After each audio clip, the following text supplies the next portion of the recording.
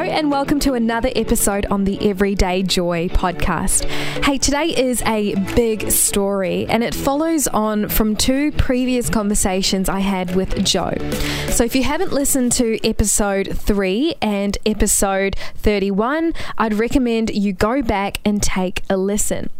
Because episode 3, titled Faith and Loss, Joe shares about her stillbirth experience.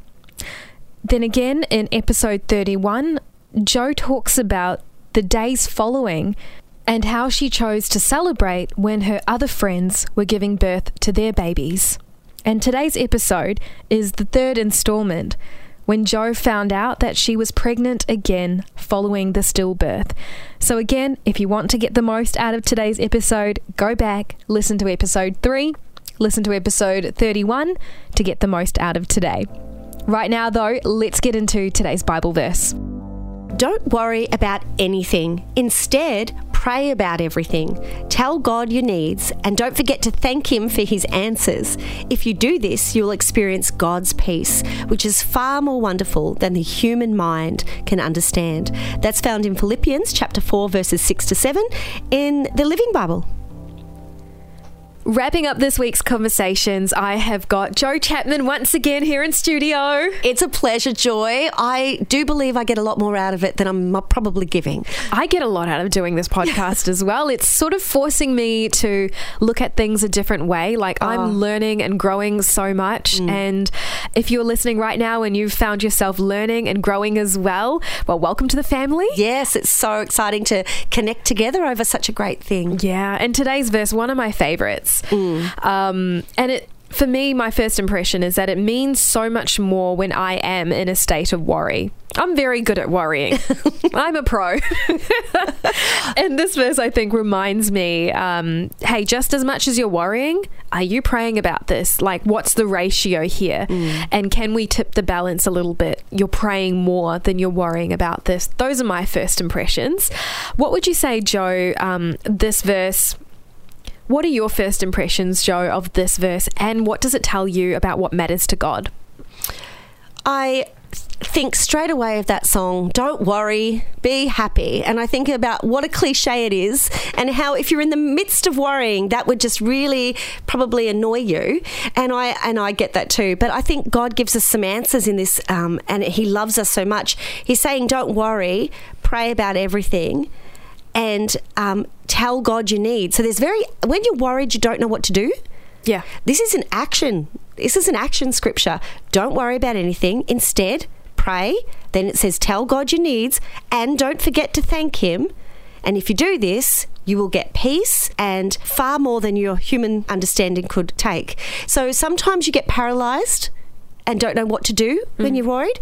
This is a to-do list. I love it. And God is very practical. He's really practical in the way He gives you that answer. Easier said than done, but one thing I will say, I used to be a big worrier, Joy. Life and experience and adventures with God have taught me to jump very quickly from the worry to prayer and thanks. And I think when you experience God in the moments that you worried, you kind of get to know Him and how to do this better. Yeah. I love how you said it's a to-do list. I love to-do lists. Well, it is, isn't it? It's full of actions. So good. Yeah. Yes, please. One of the things about this verse that it covers is, of course, this idea of worry. And a lot of things can worry us. New situations, new relationships, new opportunities, the uncertainty of the unknown. Yeah. But worry can also come from something that's happened in the past and it's presented itself again. And I know you've got a story about how this verse has come alive in that aspect for you. Often when you go through trauma, it leaves a very big fear, a scar, so to speak. Because once bitten, twice shy, and experience has, and feeling the trauma and having that trauma is you got to fully feel it. There's nothing but validation that if you've gone through abuse, if you've gone through divorce, if you've gone through sickness, that's a very real thing that you've been through. I don't appreciate when people say you can't feel it or talk about it, because that's denial, and that is, some hyper faith mentality that you can't acknowledge reality. No, acknowledge reality, but don't stay there. Yeah. That's the difference. Now, I went through a lot of trauma giving birth to a stillborn son at 36 weeks. So the classified full term. He was, 5.5 pound. He was able to be born. And so, and that is a big story, which I don't have time to unpack right now, but I believe you can find that in some other episodes. Absolutely. Go back and listen to episode 3 and episode 31. But yes, I'll continue, Jo. Yeah, so if you've heard that story, I went through quite a traumatic time, and I really felt that trauma. And about 9 months after I gave birth to Michael, who was stillborn, and for no reason at all, the doctors could not find any reason at all that he should have passed away. They called it what they would say is like sudden infant death, but in the womb. So, yeah. So 9 months later, after I'd had Michael, I was pregnant again. Very excited, super excited. I can't tell you the trauma of a stillbirth, and I didn't want to end on that note, so to speak. And a few things I asked God. I said, God, I really like to not have a little boy with brown hair, which is what Michael was. I'd really like the opposite, a girl with really blonde hair. And I did end up having a little girl with really very blonde hair. And just because I didn't want to think of the child I'd lost with the child that was coming. Yeah. But this is the factor of how I had to not worry and instead pray and tell God my needs and thank Him. So when I was pregnant with, which is now Grace, my 15-year-old, I had to go through all of those thoughts. What if this happens again? What if somewhere in the pregnancy she dies? We don't know why Michael died. How do I know what's going to happen with this 5th child? And I immediately thought to myself, I can't do this. I can't go through 9 months. What is that going to do to the baby? What's it going to do to me?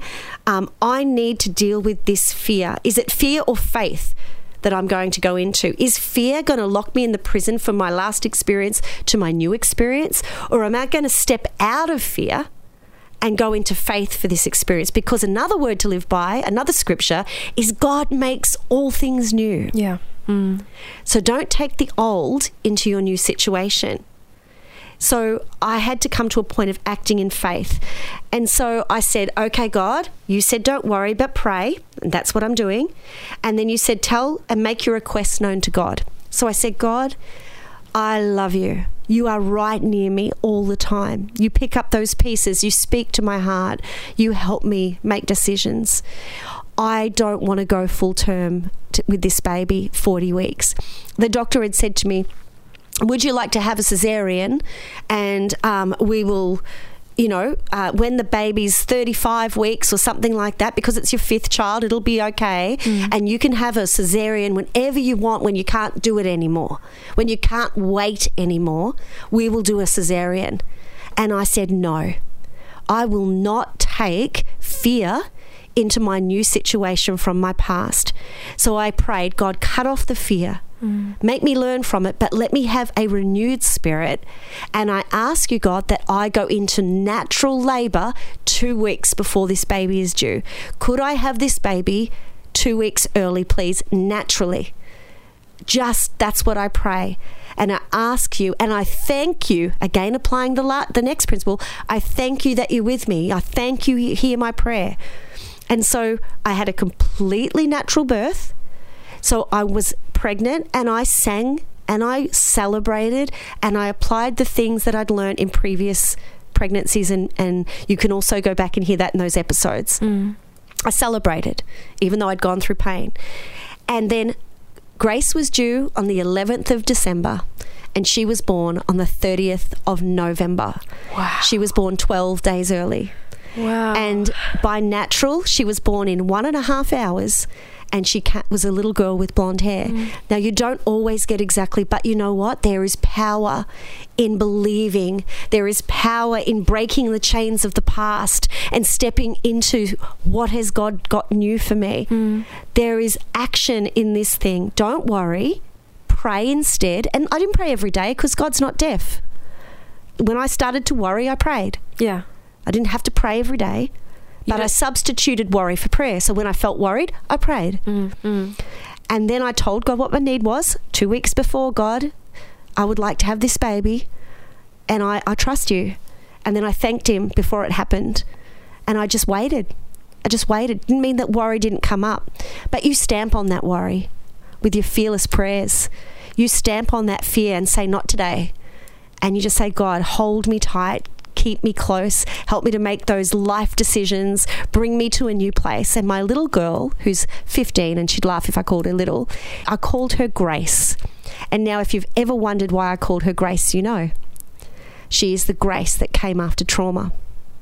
Jo, I know that there'd be a lot of people listening right now who can resonate in so many ways with your story because they've experienced trauma of some kind, and now something is happening again in their lives. Maybe it's a new relationship following a relationship breakdown. Maybe after some severe health struggles, you finally are feeling well and healthy again, and you're just waiting for that other shoe to drop in some ways. But there's something good developing in your life, but you can't let go of the past pain. Yeah. And if that's you listening right now, we would love to pray for you in this moment. Yeah. And so, Jo, could I ask you to pray for anyone right now who is struggling with that worry because of something that's happened in their past? Absolutely. It's such a privilege, and I don't take it lightly, and I thank you for allowing me to pray. So let's pray. Father, I just thank you that you are the God of healing, of hope, of restoration. You speak life into us, and you see us. You pick up every piece and you carry us. Lord, right now, for anybody who is listening, who has trauma, who has pain from the past, and is now in a situation where they have that pain speaking loudly into their spirit and into their heart. They may have fear. Lord, I pray that you would substitute worry for prayer. Lord, I pray that you would help them rise up and say, Lord, take away my trauma, put that in a place of history, and bring to me a renewed spirit. Bring to me renewed hope. Rise up in me with a new faith, because God is able to make all things new. You don't take your pain into your present, but open up your hands. Sometimes we're holding that pain, Lord, and we have no hands to hold anything new.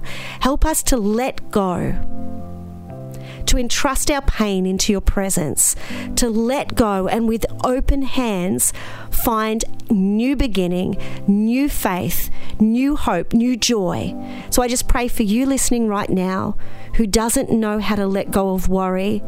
Open up your hands, pray to God, thank Him, and just allow His presence to envelop you and make you new.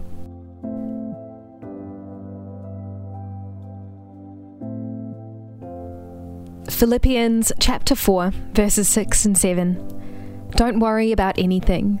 Instead, pray about everything. Tell God your needs, and don't forget to thank Him for His answers. If you do this, you will experience God's peace, which is far more wonderful than the human mind can understand. I'm not sure what beautiful new thing is blooming in your life, and I'm not sure what past trauma and experiences and the impact they have on your current situation. I don't know the details, but God does. I hope that today's conversation can free you and can remind you to focus on God and not the worry. Well, that wraps up today's episode on the Everyday Joy podcast. If this episode impacted you in any way, would you consider leaving a 5-star written review? It really does help get this message out to all the people who really need to hear it. You can also like, follow, subscribe, and share this podcast with friends and family. Sometimes it's easier to give them a podcast to listen to when you struggle to share these thoughts with them yourself. I'm looking forward to catching up for the next episode on the Everyday Joy podcast. I will say we're doing something a little different next week, and I think you're going to love it. Cannot wait.